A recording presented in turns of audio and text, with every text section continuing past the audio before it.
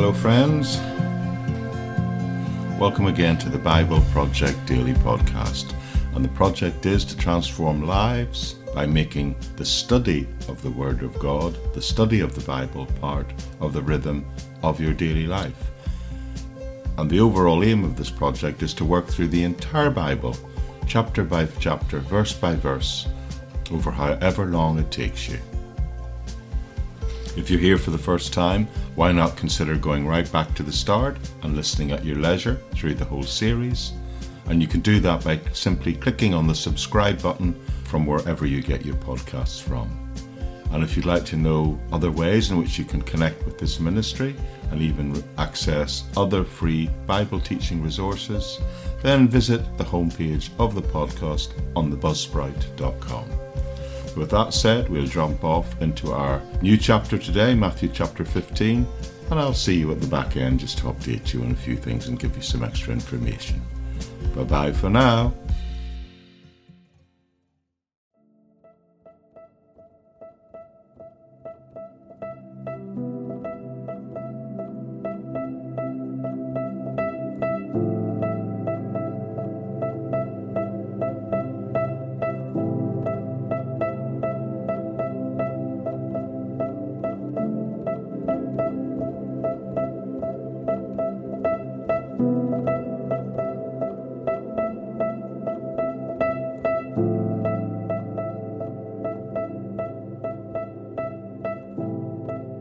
So today we begin a new chapter, Matthew chapter 15, and over the next couple of days we'll be looking at the first 20 verses, about 10 verses today and 10 verses tomorrow.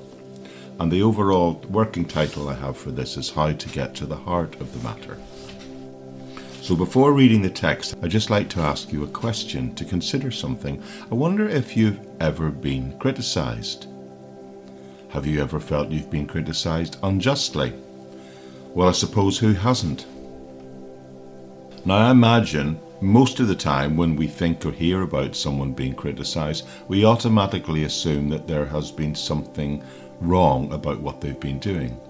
However, let me tell you, as I'm sure you yourself will have experienced, that not all criticism is justified. It's not even sometimes remotely justified.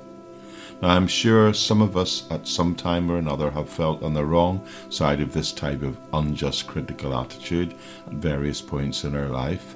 But maybe it will help us to know today that there was a time in the life of Christ when he was severely criticized, yes, but it was in that way. As a matter of fact, that what happens to him on this occasion, well, on more than one occasion, but on this one particular incident, he's criticized by those who are his enemies, but he's criticizing him for what his disciples were perceived to do or not to do.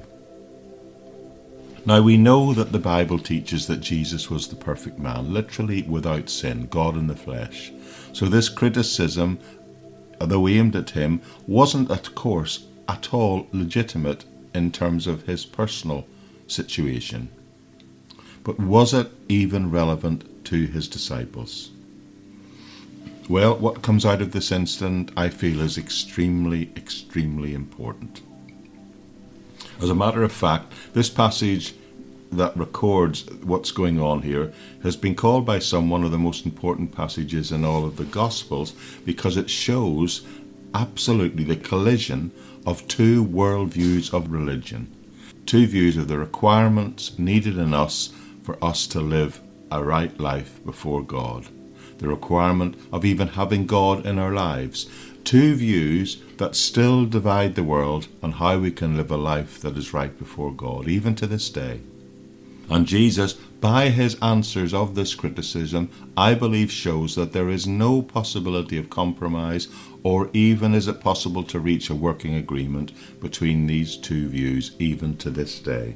I would personally say that very early in my Christian experience, I almost stumbled upon this passage, and realizing what it actually said has molded my thinking ever since. This is, I find, for me, an incredibly important truth. This here illustrates an incredibly important truth which arises out of this situation, the one where Jesus faces and his disciples face opposition and criticism. So what is the truth, and what is the criticism they're going to face?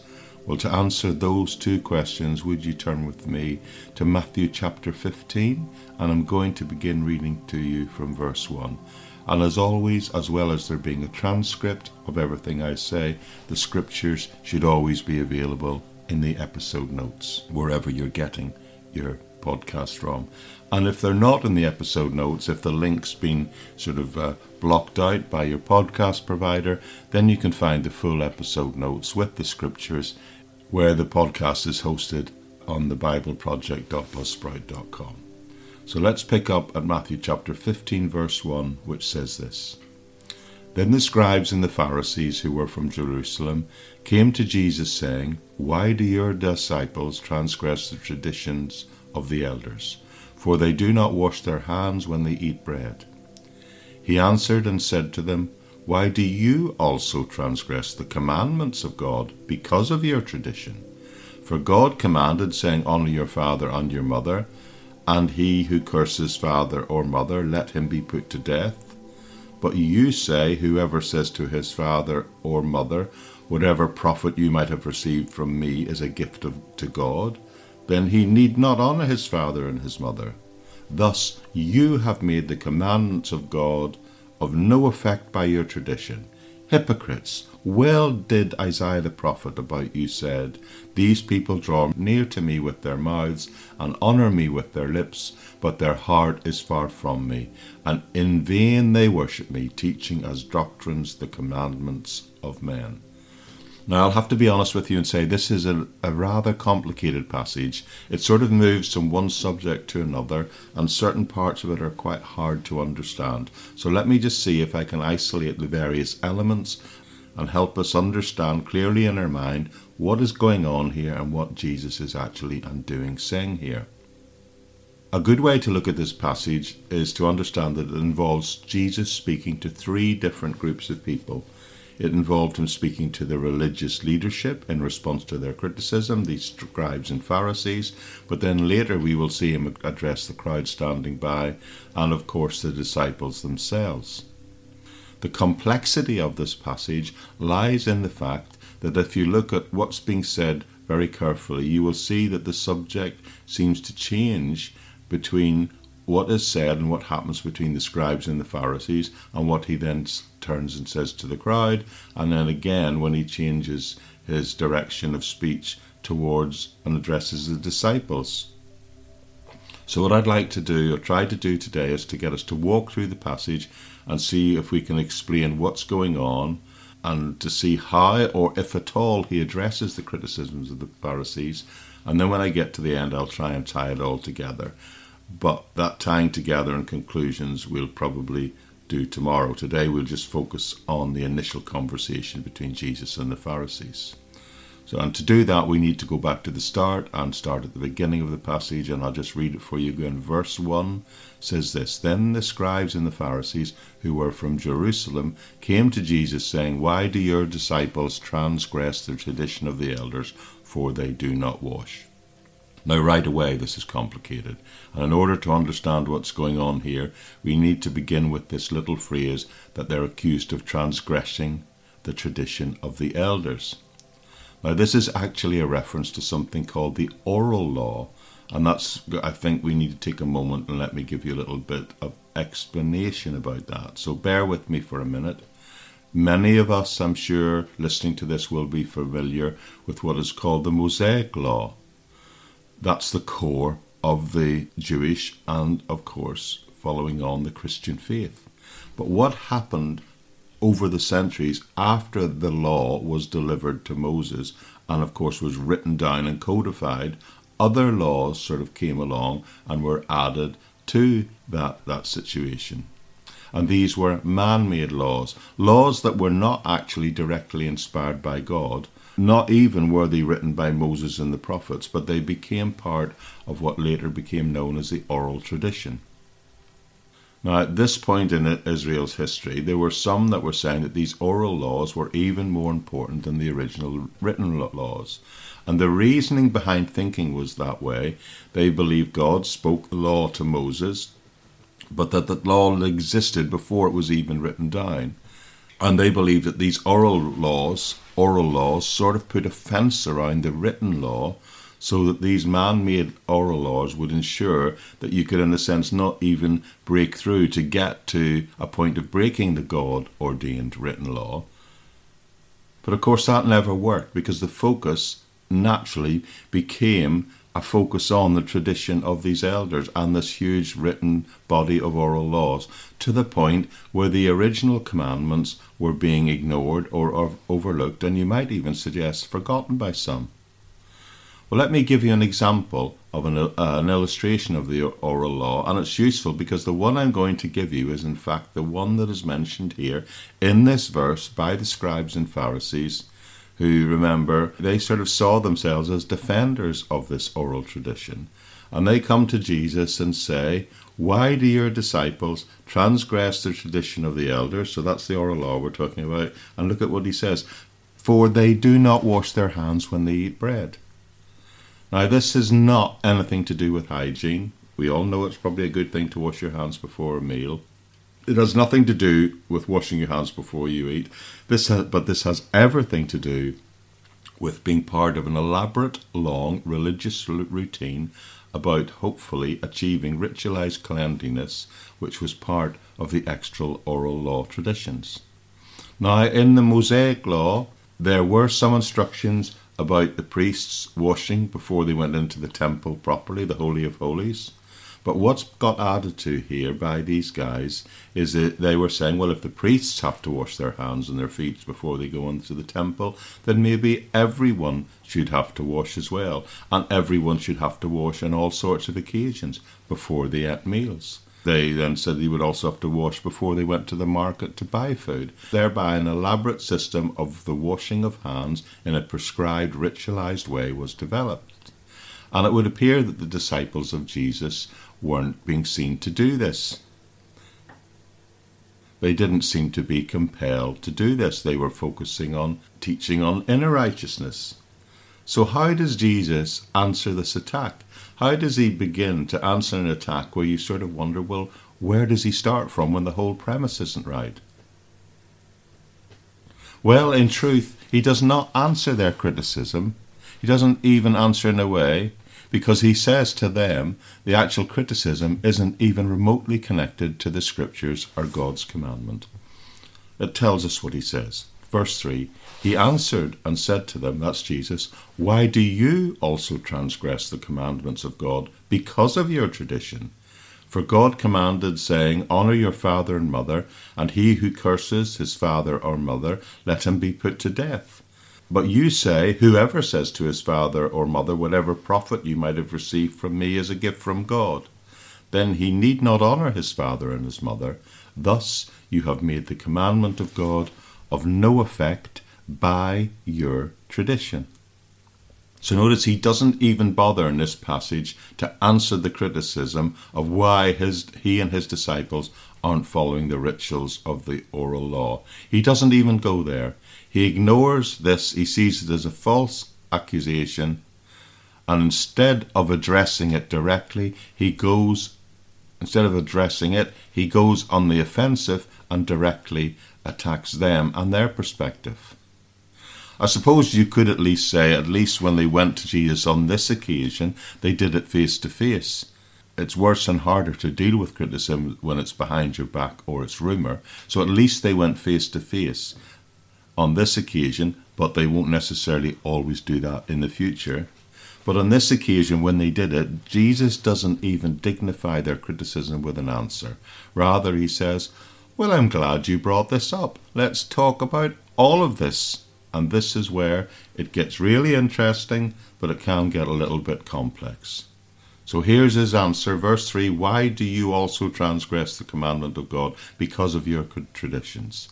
Forget my disciples," he says. "You guys have got a bigger problem, and this is that you're transgressing the commandments of God by the very traditions that you've made." And he gives an illustration of this, which I need to take a moment to explain. He says Moses wrote God's law down on tablets of stone, which he says, amongst other things, one of those laws written down was to honour your father and mother. Now, among other things, that obviously meant that you needed to help your mother and father wherever you could, to give them due respect, to put them in the highest place, which meant very much at that time that you would protect them in their old age and take care of them. Well, these Jews had come along with their oral tradition, added something new by effect of the oral law. They had come up with a little device, and it was called a korah, which is the Hebrew word for gift. So they believed by following the oral tradition, they could take all their possessions, all their worldly resources, and they could symbolically gift them to God, meaning that all their worldly resources and whatever they were enjoying in their everyday life, any wealth they were enjoying in their everyday life, could in a sense be ring-fenced as being in the service of God because they were holy people. In other words, their lives, their good, their money, and now everything could be ring-fenced as supposedly supporting the work of God, the work of the religious system, and the upkeep of the temple. But in the meantime, of course, that means they were able to say to their parents, or anyone else for that matter, I'm sorry, I can't help you in your time of need because everything I have given to God. Everything is in his service. So Jesus is saying, you're worried about my disciples washing their hands, and let me tell you, it's your traditions that are actually preventing you from keeping the core commandment of God, one of which is to honour your father and mother.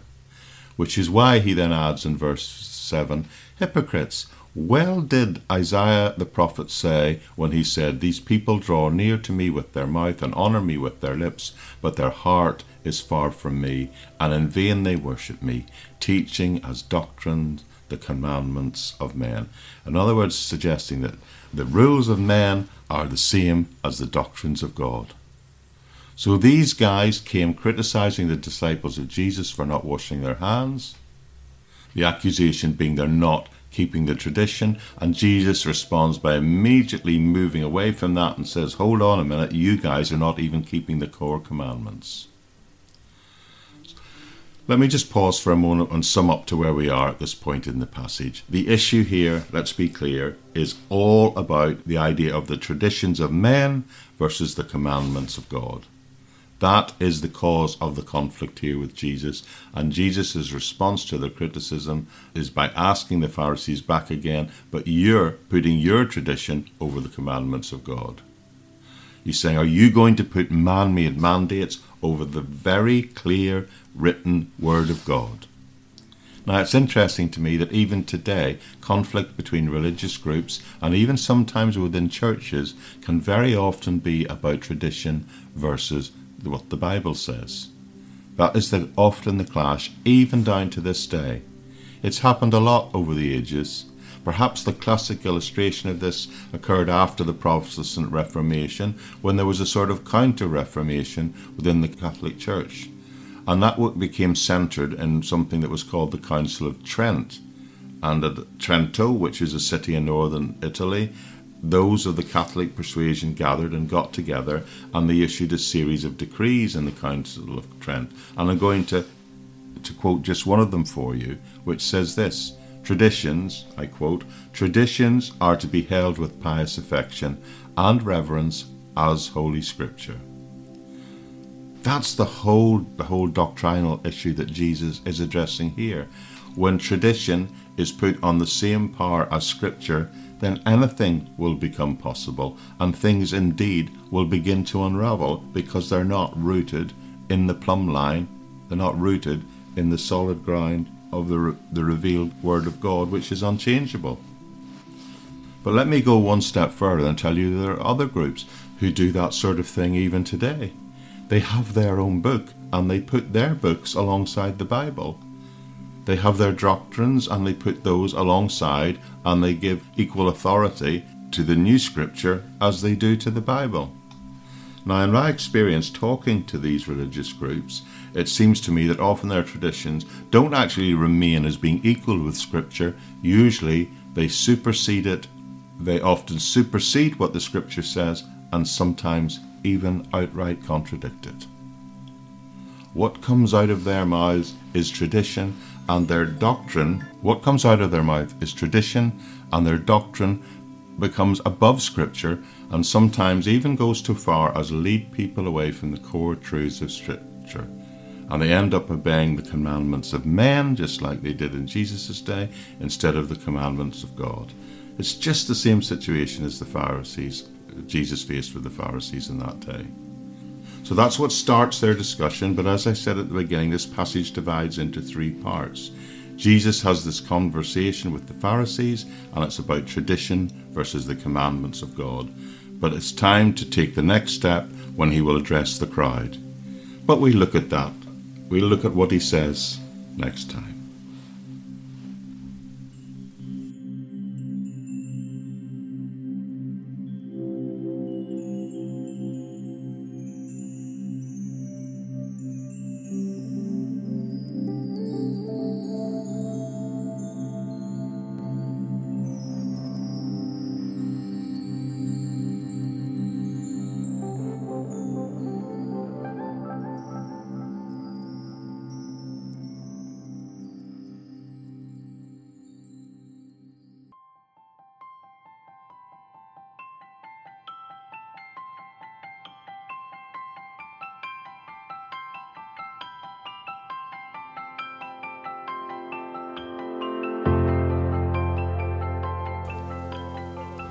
Okay, that's it for today. I do hope you found it helpful.